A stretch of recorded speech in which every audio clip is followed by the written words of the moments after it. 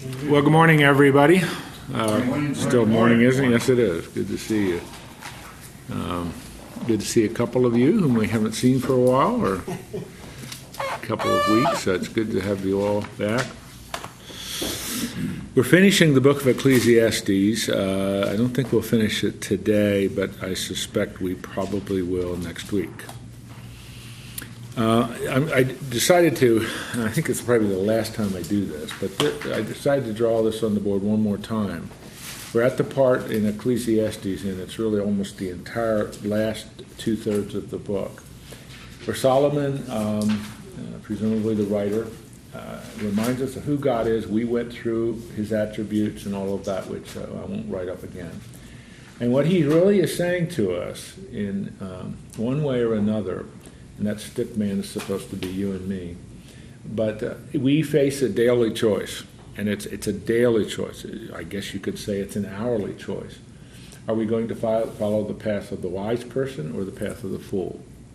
The path of the fool is the person who chooses sin, rebellion, and disobedience to God. The path of the wise man is the one who chooses the path of faith, of trust in God, and obedience to God. And Solomon is saying, and this is what we were talking about last week, as we choose the path of wisdom, that doesn't mean we get all our questions answered, and it doesn't mean we always know what God's doing. And if you remember last week, we talked quite a bit about that. God is infinite, we are finite. God is eternal, we are bound to time, we're temporal.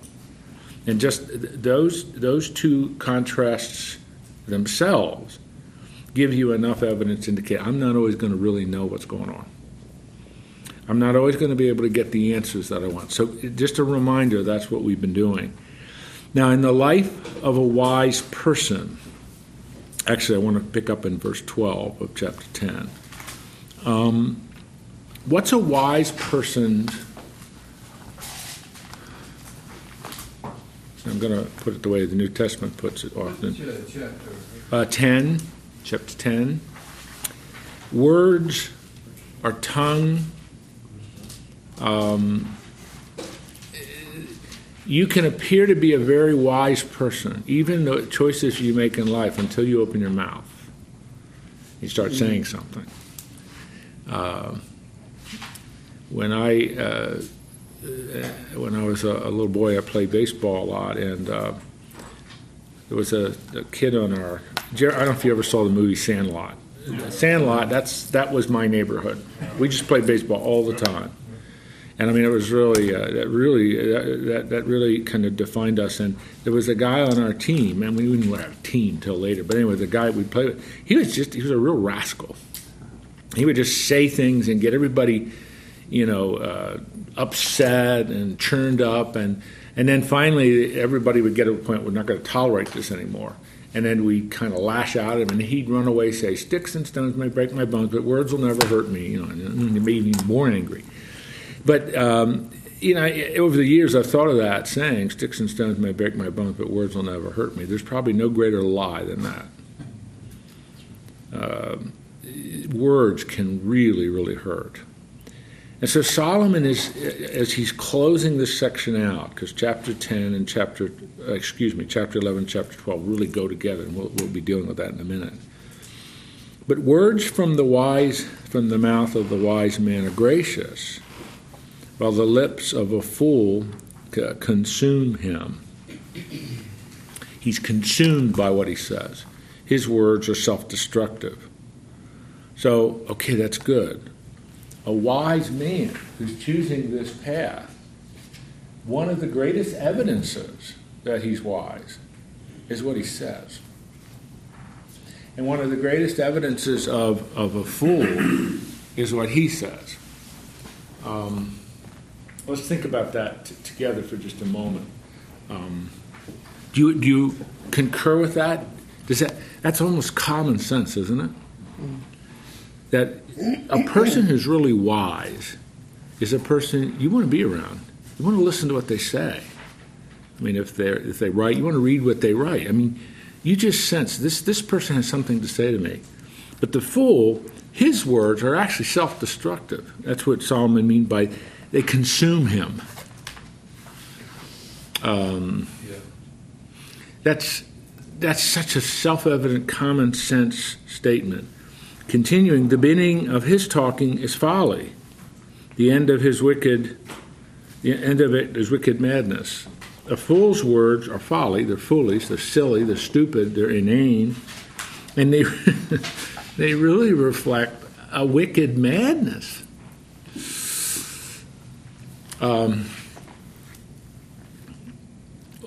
Modern day situation comedy television is the foolish stuff. Either that's the Lord calling us, or somebody didn't turn something off. So, but you know what I mean? There's, and I don't mean to just camp on television, but you are almost wasting time listening to or observing that kind of stuff. It's foolish talk. It absolutely has no edification, no end to it that's valuable.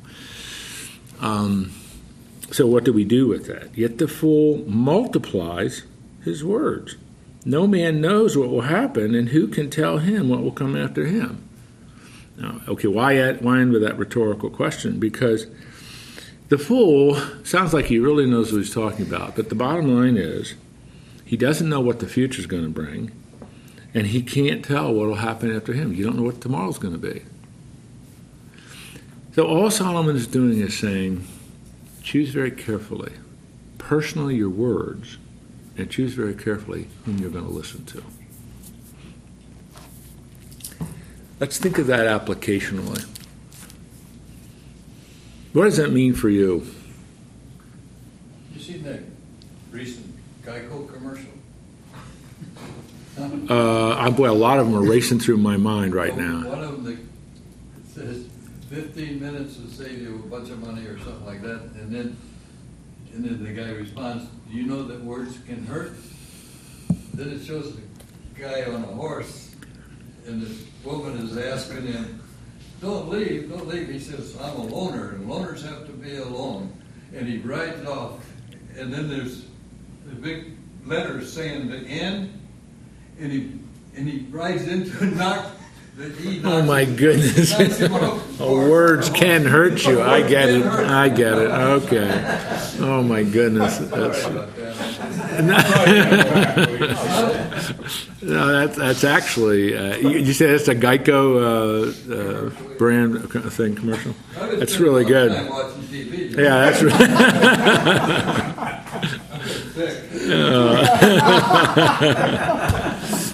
I appreciate your rationalization there. That's really good. It explains that. That's good though. I've got to look for that commercial. That's a lot of fun. I prefer to think, Woody, you were studying up for this one. Yeah.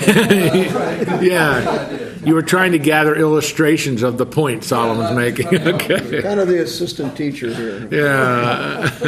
Because he is sitting at the end. He sits in the other position of authority in the room.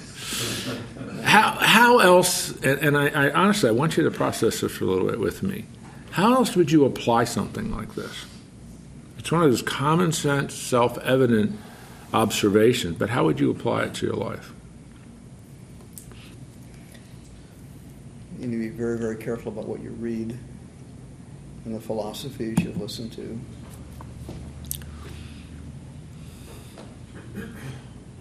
Absolutely. There was somebody talking about the way people are able to post comments on articles, and they said that because it's anonymous, people don't feel inhibited at all to write very atrocious, vile comments. But he said you could really solve that problem if they had to post their name on those comments. He said you would see that change very quickly, and I thought there was a lot of truth to that. But that seems to be a big problem. I know we can do and say those things and do it in an anonymous way. You know, I used to believe that until the Facebook phenomenon came along. Now people say some of the most outrageous things and do attach their name to it. But I agree with you. No, you're right. No. But I mean, it's almost and the real meaning of those words, it's almost incredible and unbelievable what you can see on Facebook. And they do attach their names to that. But, yeah, but I Joel. was just going to say, James 1 says, let everyone be quick to hear, slow to speak, and slow to anger. So I think, again, the foolish man just goes off without thinking. One of the consistent themes of the Bible, here we see it in the Old Testament, you see it in other parts of the wisdom literature, you see it in the New Testament, and Joel just cited a very powerful one from the book of James, is the words that come out of your mouth tell more about who you are than anything else. And primarily my role, much of my adult life, has been a teacher, has been someone who does speak and talk a great deal. And that I've really come to absolutely embrace that as true. And I talk to my students about that all of the time. It is so important that we understand that both intuitively as individuals, as human beings, but also got God's perspective on it. It really, really, really matters in your conversation with your wife, your spouse, your children, people in work, colleagues, etc. Our words can either shred or our words can really help and edify people. It can either be, it doesn't, if you're in leadership, you must call people to account. But you have to be able to do it in such a way that you're not attacking their person or character, it's their performance. With your children, you don't want to, Paul uses a word in Colossians when he's addressing parents. He says, don't exasperate your children. And you can do that. You can do that by what you say about them. And so Solomon is saying in these proverbial ways, that's what they are, they're proverbs. It really matters, and one of the signs of a wise person versus a foolish person is the words you use, and that's a daily choice. It's a daily choice. Have you ever been out, and I'm not sure I hear that as much as I used to, but you're out in public, in a store or something like that, and you hear a husband call his wife his old lady. Again, I haven't heard that quite as much, but I used to hear that a lot. I don't care how and why that developed. That is a terrible thing to say in public about your wife. It's demeaning, it's disrespectful. You're communicating something to everyone else about how you feel in terms of your wife. Have you ever been in a grocery store or a toy store or something like that, and there are a whole bunch of kids, little kids, running around, and the mother or the father is just screaming at them. And one time my wife, Peggy rarely says anything. She's extremely quiet and reserved and very circumspect about the words she uses. She just made one comment when, I don't remember where we were, but it was a number of years ago. That's the worst form of discipline there is. And that's all she said. Screaming at the kids. Saying terrible things, and that really had an effect on the kids. They kept running, and it's just how we speak, the words we say, probably give more evidence of whether we're a fool or a wise person than anything else. So, Fred. Well, one of the things that I think we've talked about marriage in the past here too is that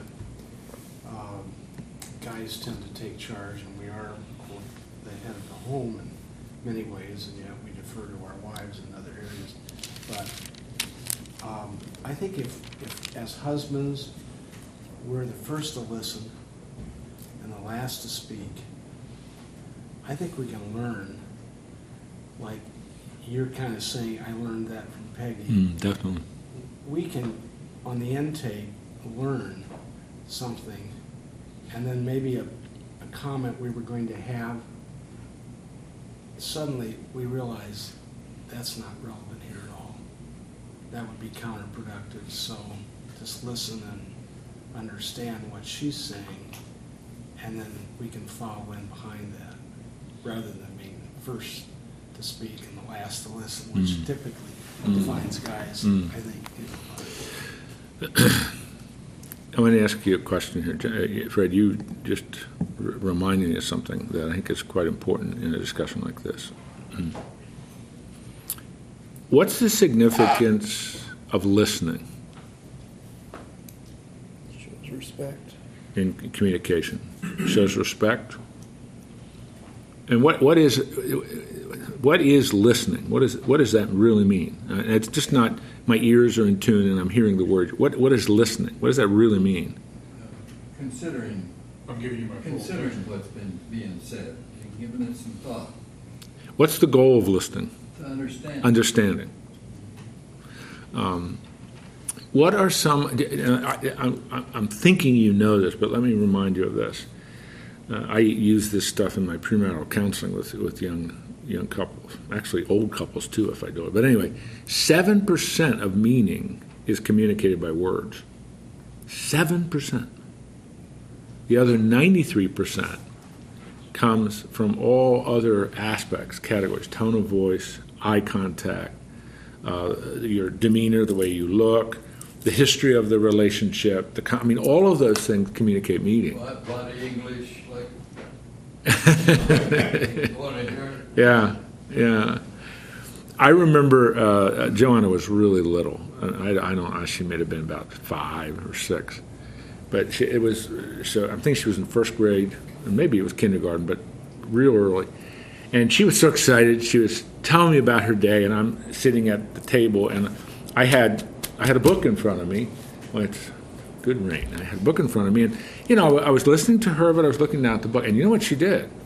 She came over to me and said, "Daddy, I'm talking to you." I said, "Honey, I'm here," and it just hit me again.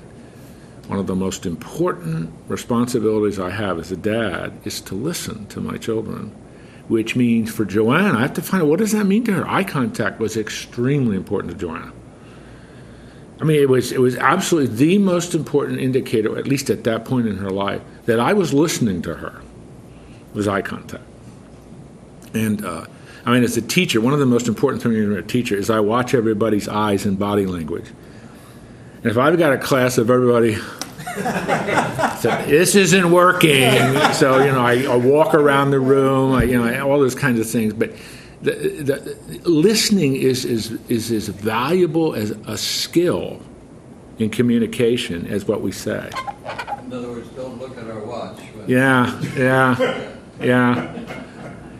Because then I'll look at mine and say, it is time to quit. No, but We show a video in one of my classes, and it's a relationship class, and we show these videos of actual couples talking and having a discussion about a sensitive issue. And some of them you'll have them, they're going at it pretty good, and you'll keep hearing some bleach, taking certain words, because they forget about the camera, and they're just kind of talking and arguing. And then we teach them the speaker-listener technique. And one of the key components that I always say, if you get nothing else in this whole little exercise you're going, one of the things they have to do is, and they show them using this technique, and they have to paraphrase exactly what is said to them. Well, man, I'll tell you, it totally changed their whole, because you got to pay attention and paraphrase back to them, and that they have guys sitting there, kind of walking through it. The tone of their discussions totally changed. It was amazing to see the difference. But I tell the guys, don't remember all this. If you just paraphrase back to your whoever it is, boss, wife, whatever, you'd be amazed, because you'll stop thinking about what I want to say in rebuttal, and I'll be thinking about what I'd be listening to what you're saying. It was huge. Just a paraphrase. because often, especially in couples, but it can be in parent, children, or friend, this is what you're doing. Yeah. And it's that technique is sometimes called reflective listening. And when I do my premarital counseling, I do the same thing. But I try to tell them, one of the things you should develop as a part of your skills in talking with each other is, honey, did I hear you say, what you're doing, reflecting, you're saying back, did I hear you say, and then whatever it was. And what are you communicating by that? I care. I respect your opinion. What you say is valuable. It's so valuable. I want to make sure I really got it. And you are absolutely right. If a couple begins to make that a part of their communication process, a lot of yelling stopped, and they're not going like this. They really are connecting. Oh my goodness! Especially if they're 60 years old and they've been married for 35, 40 years, to break that. That's why it's so valuable to get these young couples really thinking about that. This is one of the very important skills of communicating. Well, we sort of got off on a bunny trail, but in a way we didn't, I don't think, because this whole discussion is really reflecting the wise choice of living and how you think about what wisdom looks like and so on. Okay? Let's shift over to chapter 11 now, because a lot of what he says in that rest of that, he said that before, and it's not that it's important, but chapter 11 is now beginning to bring everything to a conclusion. And again, he's going to repeat some of the things that he's saying, but in light of this, this is what he's been talking about for about 5 chapters. How do I live my life? What does a life of faith and trust and obedience in God look like? And again, as he's done, this is wisdom literature, so some of these are proverbial statements. These are proverbs. Cast your bread on the surface of the waters, for you will find it after many days. What in the world? What in the world does that mean? Well, cast your bread on the surface of the waters. There are many, many, many opportunities out there. Take advantage of them. This, maybe you've never heard this, but I have heard verse 1 often used in business. Take advantage of many, many opportunities. If you truly believe that God is in control, and you believe in His sovereignty, you believe in His character, quality, and you're seeking to be a wise person, faith in Him, trusting Him, and obeying Him, then don't be afraid to take risks. Take advantage of opportunities. Life is filled with opportunities. Verse 2, divide your portion to 7 or even to 8, for you do not know what misfortune may occur on the earth. Okay, what's he saying there? Divide your portion 7, even 8. Be a very generous person. You don't know what misfortunes lie ahead for you or for others, but be very generous. Divide what you have into 6, 7, 8. Give it away. Be generous. Be a generous person. Again, these are proverbs. But that's so. In light of all of this, very practically speaking, take advantage of opportunities because you trust in the Lord. And be generous. Because misfortune is a part of life. Be generous. Why? Again, who owns everything? You're a good steward of what God's given you. So be generous. Is God generous? I hope you would answer yes. This doesn't relate just to money, does it? Oh, not at all. No. I mean, that's what first comes into our mind, but it's not necessarily just money. It's time. It can be helping people, in your neighborhood. I'll make this up, but for a sickness or illness or debilitation, can't cut the grass. Maybe you can help them do. You're just being generous, being a generous person, a generous lifestyle. Thirdly, I love this. It's like a proverb. If the clouds are full, they pour out rain upon the earth today. And whether a tree falls toward the south or toward the north, wherever the tree falls, there it lies. Again, Proverbs. What is he really saying there? You can't control either one of those things. You have absolutely nothing to do with the rain. You have absolutely nothing to do with a tree, and not that you're cutting it down. Obviously, you can control that. But it's just the randomness of a tree falling. But who controls both of those? God does. The Bible says a little bird does not fall from a tree without God knowing about it. It's all those things. So Solomon is just think these are proverbs, but they're applications now. Okay, what do we do? What's our life look like? Take advantage of opportunity. God's in control. Be generous. And remember, you are very limited. That's what finite means. There's an awful lot you can't control. Don't think you can control it. That is one of the dynamics of the postmodern life that is I think very serious. We are used to, and that's part of who we are with our technology. We are used to being able to control so much of our lives. We can control the temperature of our rooms, air conditioning or heat.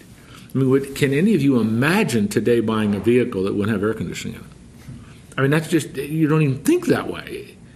But, it isn't that many years ago where they would ask, do you want air conditioning or don't you?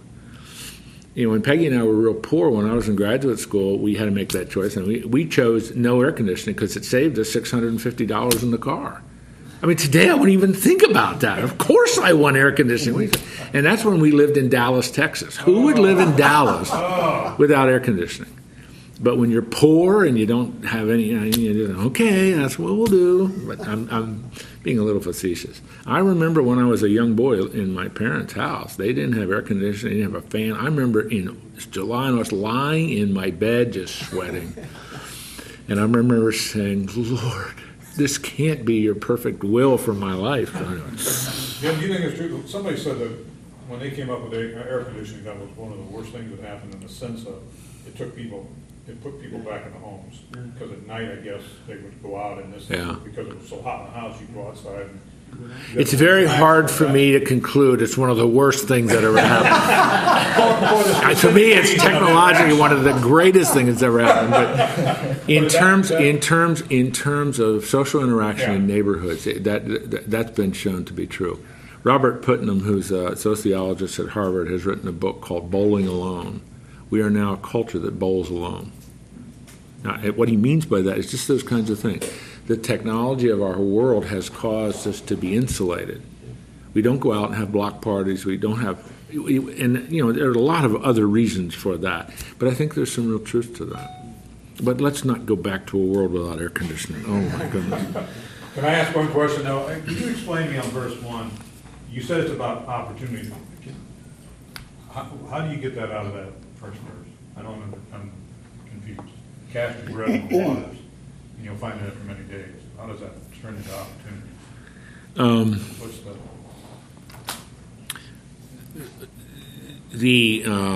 it's a metaphor, it's a proverb. The society in which Solomon lived is a very agricultural society, okay? And grain and so on. How do I think about the opportunities of my life? He says, well, it's like taking bread and you cast it out, and maybe in a couple of days you'll find it again. It's the best way to understand that, it seems, is that God's in control of everything, God's sovereign, but that doesn't mean you don't take risks, you don't take advantage of opportunities that you actually believe God is sending you, because the return on that is guaranteed. It's either going to be a negative return, it's going to be a positive return, but don't be afraid. Take advantage of opportunities. So it's almost like a sowing. Yeah, I mean, that's, again, I've seen this, and they're usually Christians, but I've seen this in businesses. I've never heard it before. That these are opportunities to cast the bread on the waters, the surface of the water. So, were they by some chance maybe throwing bread out there to attract fish that they would? of course. Mm-hmm. Or birds. Birds. Mark? He's talking about bread seeds, like he's talking about the grain, right? Uh-huh. He's talking about instead of grinding the grain and make bread, throw them on the ground, and they're going to bring up more grains. Is that true? It could be, but it's probably not just the grain. It's the product of the grain, which is the bread, because that's yeah. But like what Jim had a good thought there. It's like I remember down at I'm certain it's still there, but down at the Henry Dooley Zoo, they have that one lake, and there's a bridge over it, and just fish are there constantly. And the kids used to always just take bread. Peggy would save the crust of the bread, and for 3 or 4 weeks, and so they'd stand there and just, why? Because it would attract the fish. They wanted to see it. And then ducks would come along, and all those crazy things. But it's that it could be you're casting your bread, the opportunities for fish, the opportunities for birds. I mean, those kinds of things. There are opportunities. It's a metaphor for don't be afraid to cast your bread. Opportunities are out there. Take advantage of them. The fourth point is in verse 4, he who watches the wind will not sow, he who looks at the clouds will not reap. Okay, now that's not hard to figure out. You're a farmer, and you're waiting for the perfect day. No wind, no clouds. If you wait for the perfect day, you may never get your crop sown for the year. So you cannot, in life, you cannot demand absolute certainty about knowledge of the future. You can't. Because after all, you're trusting in the one who holds the future. Because if you demand absolute certainty about the future, you'll probably end up doing nothing. You'll never take a risk. You'll never take a step of faith. You'll never evidence trust. Does that make sense? I mean, so again, these are his conclusions to everything he's been saying in the book. And this stuff isn't terribly profound. It's common sense stuff. But if you walk the life of faith with God, trust in him and obey him, this is reason. It's a reasonable way to live. Did I see another hand? Andrew, did I see your hand? No, I just Okay. I saw. I don't want to miss somebody. Go to the 5th verse. Just as you do not know the path of the wind and how bones are formed in the womb of the pregnant woman, so you do not know the activity of God who makes all things. I think that's fascinating. The path of the wind. Yeah, I don't. You never see the wind. And in the ancient world, how the bones are formed in the womb of the pregnant woman. We sort of understand that medically, but still it's a miracle. I've told you, haven't I, that my son and daughter-in-law are expecting the first baby? I told you that, didn't I? And they're sending us about every week, it's every week, they send us these high-definition ultrasound. They're unbelievable. And we're just watching little George James Peter grow. And he's getting bigger. Last Wednesday night, I think it was, they sent us a picture, and it's just an incredible picture of little George's face. And so we got it on our large computer at home, and Peggy's sitting there looking, she says, I wonder who he looks like. I said to her, honey, he's only about 5.5 months old in the womb. Let's wait a few more months. I mean, I was absolutely hilarious. I never even crossed my mind. But a mother, or a grandmother in this case, that's really important. Trying to figure out, does he look more like Jonathan or Irene? I was like, oh my goodness. But it is still a miracle. The growth of a baby in a mother is a miracle. It's such a mystery. And so he uses those two illustrations. And so you do not know the activity of God who makes all things. It's back to what we were talking about last week. God's infinite, God's eternal. We're finite and temporal. So if what the truth of verse 5, if that is true, then what's our response? Faith and trust. If we seek absolute certainty and comprehensive, exhaustive understanding of everything, it'll never happen. Because we're not God. So that simple truth insists on a response of faith and trust. So now this is kind of the conclusion of the matter. Sow your seed in the morning. Do not be idle in the evening, for you do not know whether morning or evening sowing will succeed, or whether both of them alike will be good. What's the point of verse 6? Tomorrow has no guarantees. So therefore you don't do anything. Therefore you don't sow your seed. No, that's not what it means. Because we are finite and we're temporal. We do not know what tomorrow will hold. So what do? We trust in our God who holds tomorrow. So these 6 verses, they're pithy, short, but very succinct, common sense ways of thinking about our lives in light of this. Because the fool doesn't live like that, necessarily. So, I mean, it's, you read those 6 verses and you kind of unpack and say, wow, that's so simple, but it's so profound. This is the way I should live my life. A life of faith, a life of trust, a life of obedience. And if you add to that, was one of the, we don't have that up there now, but we add to that our God is good, which he is, then that means our trust in him means that ultimately, everything will work out. Now that can only be true from the perspective of eternity. Because some of us are going to get sick. Some of us are going to experience terrible tragedy. Some of us are going to experience horrific, unexpected developments in life. But if our God is God, he's going to take care of us ultimately. All right. Good stuff. I have to go back to this stuff again and again and again. Probably you guys don't. You read it, you internalize it, it's yours, it's cemented in there. I constantly have to go back to this stuff.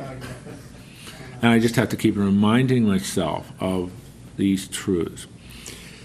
Last spring, 7 of the juniors and seniors, now this semester, but last spring they came to me. It was out of the blue. It really caught me off guard. And they came to me and they said, Dr. Ekman, we would like you to organize a mentoring group for us. And I said, okay, no, that's an important question. What do you mean by that? We would like you to mentor us. I thought that's what they meant. I thought, oh my goodness. It had been, before I got into leadership, when I was just on the faculty, I used to always have a group of guys I met with. But I hadn't done that for a long time, and I'm old now, and decrepit, and run down, and over the hill, and all those things. And it really caught me off guard, and I said to them, I really need to think about this, because I'm still very busy with a lot of things. I'm very involved in my church, and plus the Bible studies I teach. And I said, let me think about that. So what I did is I kind of put some parameters around, and I said to the Lord, well, Lord, I know it isn't that this isn't an important thing to do, but I have to make sure it's a wise thing for me to do. So I'm going to put parameters around. It can only be at this time because of my schedule. It's going to be this day of the week, and it would have to be over the lunch hour in the dining commons, because I'm only on campus a couple of days a week. And so I said, if all of that works out for these guys, and they will embrace it, then I will know that this is a wise choice for me. Otherwise, I'm not going to feel guilty about it. I'm just going to say, no, it doesn't fit. Well, you know what happened. I set the time, I said over lunch, I put all the parameters, and every single one of them said, we'll do it. Well, we just started. Yesterday was the first day. And, I spent an awful lot of time this summer thinking and praying about this. Because what do you say? I'm 67. These are 21, 22-year-old guys. I mean, there's a lot I can say. So I thought, my goodness, what do I say? What's the most important thing? How do you frame mentoring? So I was reading the stuff in preparation for today, and it reminded me again, this is what I'm really trying to get across these guys. And there are 3 things that we're going to be focusing on. Walking with God, leadership development, and accountability. They're the most important things, I think, for a young man to really wrap his arms around. And it's in that order. Walking with God. What does that mean? What does that look like? What are the characteristics of that? And then, because all of these guys, to one degree or another, are going to be leaders. And so helping them to think about that, what God's doing. And that, from my vantage point anyway, that's a long-range part of God's involvement. It takes God a long time to develop leaders. You don't graduate from college and be a leader. I mean, you sort of are, but I mean, it takes a lot of time. And then the third one is there's got to be accountability. So I've given you guys this quite a few years ago, and I have a list of questions that we must have the freedom to ask each other as men. And in this group, that's what we're going to do. Because mentoring isn't any highfalutin theology. Mentoring is about how do I live my life. That's really what it's about. So we got started yesterday, and they all said they'll come back in 2 weeks. So we'll see. I'll keep you posted. All right? That's what Solomon's our mentor in the book of Ecclesiastes. He's mentoring us. He's made a lot of mistakes. He's made a lot of stupid decisions. But he wants us to learn from his mistakes. He's mentoring us. Sure. Real quick. Around this table, we've made a lot of stupid mistakes and decisions in our lives. And so, what do you say going forward to us in that regard? I think, there's so many ways I can respond to that, but what comes to my mind initially is what you see in Paul's language in the book of his letter to the Philippian church. Forgetting what is behind, I press on to the high calling. I think one of the most enslaving traps that we can get ourselves into as men, and as just as human, but as men, because we're all men, is that backward look.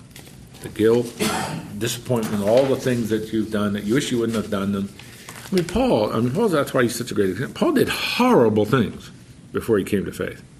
Absolutely. He killed many, many, many Christians in the name of God. As a Jew, he believed he was doing God's will. He tells us in Acts 22, when he's rehearsing his life, he says, with a good conscience, I persecuted the church. How could he say that? A good conscience as a Jewish member of the Sanhedrin, believing that Christians were a threat to Judaism, I persecuted them. But Paul said, I've put all that behind me now. Because he could camp on that. He could say, oh my goodness, the things that I did. They were terrible things. But forgetting what is behind, I press on. We cannot be backward-looking people. We have to be forward-looking people, because God, if we put our faith in Jesus, he no longer holds us. He's not, remember what you did 22 years ago? I still have that on you. That is not our God. That's not our God. Jim, the thing I would say, Fred, too, is for me, I've learned that all those mistakes have been great for me as a strength as I teach and work with guys. Because I can sit there and point to them. I made these mistakes here. Here's what I've learned over these years. Too many times I think we discount ourselves because we are getting older, and a lot of we go, well, how do I relate to it? It's not about relating. It's about, you want to relate to them, but I can bring so much to that conversation. I haven't been in prison, but I have experienced these things, and I can bring them experience and give them insight that gives me some credibility. So I really looked at those mistakes as a real strength for me in my teaching, because hey, I lived it, I walked through it. Here's what I learned. I don't know, I think it's a plus. As long as they're not hampering you, Exactly. enslaving you, wrapped around your neck like an albatross, you've learned from them. I think that's Use true. them as a strength, Yeah. not as a weakness. Let's conclude today with the remaining verses of chapter 11, and then next week we'll deal with 12. Chapter 12, 1 through 7 is about old age. So if you're real old, you may not want to come. And it's really great. It's a hilarious passage, but it's very important. Verse 7 through 10 is the close of the matter. Enjoy the present. Look forward to the future. That's the final mentoring counsel from our mentor. If you are a wise person, you're walking with God, you're trusting in God, and you're seeking to obey God, enjoy the present, look forward to the future. Because your present is in the hands of God. Your future is in the hands of God. Now, again, these are proverbs. The light is pleasant. It's good for the eyes to see the sun. Indeed, if a man should live many years, let him rejoice in them all. Let him remember the days of darkness, for they shall be many. Everything that is to come will be futility. Contrast, days of light, life. Days of darkness, death. You can't avoid either one. Rejoice, young man, during your childhood. Let your heart be pleasant during the days of young manhood. Follow the impulses of your heart, the desires of your eyes, but know that God will bring you to judgment for all these things. You are accountable to him. Enjoy life, but remember you're accountable for the choices you make. Faith, trust, obedience. It matters how you live your life. But enjoy the life that God gives you. So remove vexation from your heart and put away pain from your body, because childhood and the prime of life are fleeting. Again, proverbial statements, but enjoy life and look forward to the future. And as a Christian, with all of the revelation of the New Testament as well, we have a clearer understanding of the future from God's perspective. It's all wrapped around the return of Christ. But practically speaking, enjoy the life God gives you, but anticipate the future, because both are in his hands. I have told you this before, but I'm going to do it again. I studied under a man who, I was in a group with him, and he was a professor, and his name was Howard Hendricks, and he used to say to us, I think he must have said this 15 times, man, many of you in this room are going to get to heaven, and Jesus is going to say to you, I really wanted you to enjoy it more. You understand what he meant by that? Enjoy it. Enjoy the life I've given you. Enjoy life. H.L. Mencken used to say, Christians are that group of people that have that haunting thought that somewhere, someone is happy. You have to think about that. That's it. Mencken said that about Christians. Mencken was a reporter for the Baltimore Sun in the early 20th century, and he was an antagonist of Christianity. He hated Christianity. But, where did he get that? Because that's what he saw in a lot of Christians. And that is not the way God wants us to live. So Solomon is done as our mentor now. Chapter 12 is, he says, but there is the reality of old age. And that's what he's going to deal with in the first couple of verses, first 7 verses actually. And then he's going to conclude the matter in verse 13. He's going to sum up everything in one verse.